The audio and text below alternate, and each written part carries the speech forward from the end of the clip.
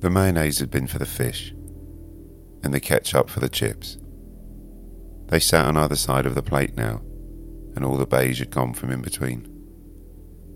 She was contemplating another pint, while she watched a woman in her late 50s looking at her phone, while her first date was at the bar. They'd run dry of conversation after just one drink. There'd been some insecurity to start with, hidden by telling each other what sort of sense of humour they had before anyone had said anything funny. She could see where his finger had been carved to respond to the shape of the now absent wedding ring. Caitlin's mind wandered back to a few years ago, before the pandemic, to the last time she'd met someone. It was in a similarly brightly lit pub chain such as this, and he was a similarly dimly lit man.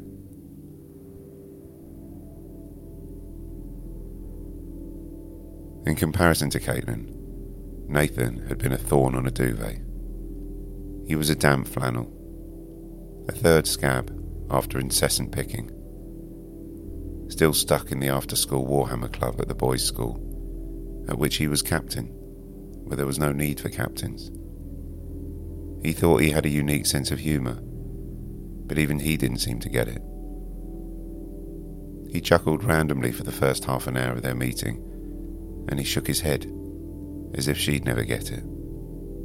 He was bolshy, cynical, boring, and the self-imposed only Brian Eno fan at their sixth form.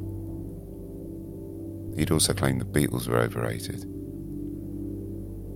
They'd crossed paths back then, but had never been in each other's company as adults.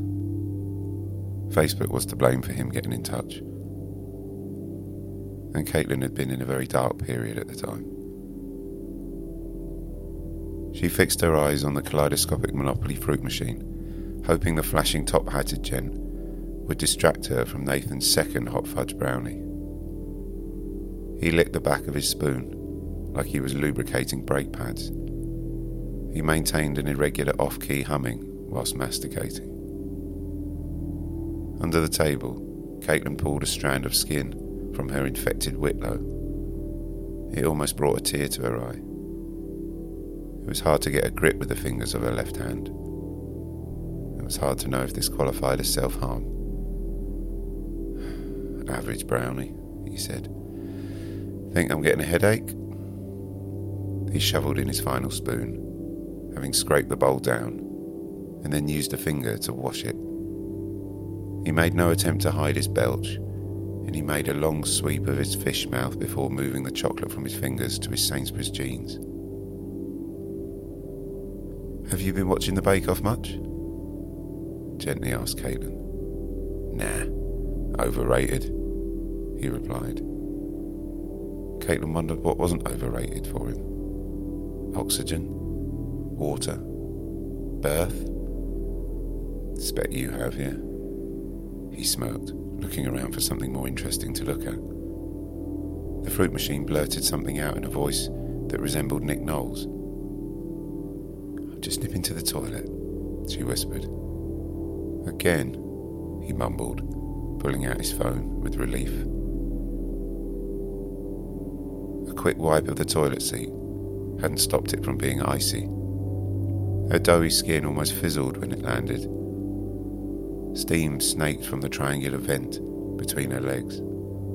The air was sharp. The smell of bulk buy cleaner rampaged around the drafty cracks. Her finger had been bleeding now, but had dried. She scraped off the crumbly blood dust, and it speckled on the tiles ahead of her. She tried to forgive this boy. He's emotionally illiterate, she thought. That's really sad. He needs some help. She could feel the pressure of tears coming, but she didn't know why.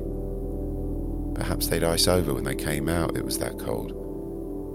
And then she heard the door squeak and someone enter. "Won't be a second," Caitlin called. "That's all right, love," said the voice. "I've only come in here to store some fish fingers." That made her smile, like being rescued from a prison. She wasn't this low, she said to herself. I'll pay half the bill and then go to the bus. So up she got, leaving a red fossil of the cold seat on her bum.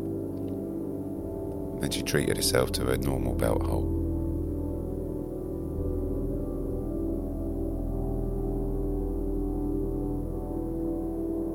The couple in their 50s were wrapping up, and they both explored their phones without any guilt, resigned to there not being a second date, and seeming more relaxed now and actually chattier. Caitlin buttoned up. The nip of the wind that she'd seen blowing people's hair outside didn't seem like it would take any prisoners. And she left, to the sounds of the young boy Carl getting chastised by his manager for his plaster flapping and revealing his flesh ring. The wing of a dead pigeon in the car park looked like a toy boat sail. The body of the bird had been completely squashed, pecked at, and mutilated, but the rigid and slow flapping of the wing caught in the wind. You don't really see pigeons pecking at dead pigeons, she thought as she perched at the bus stop and popped in her last sugar-free polo. In fact, she had a feeling that they might actually preen the carcass for a while instead.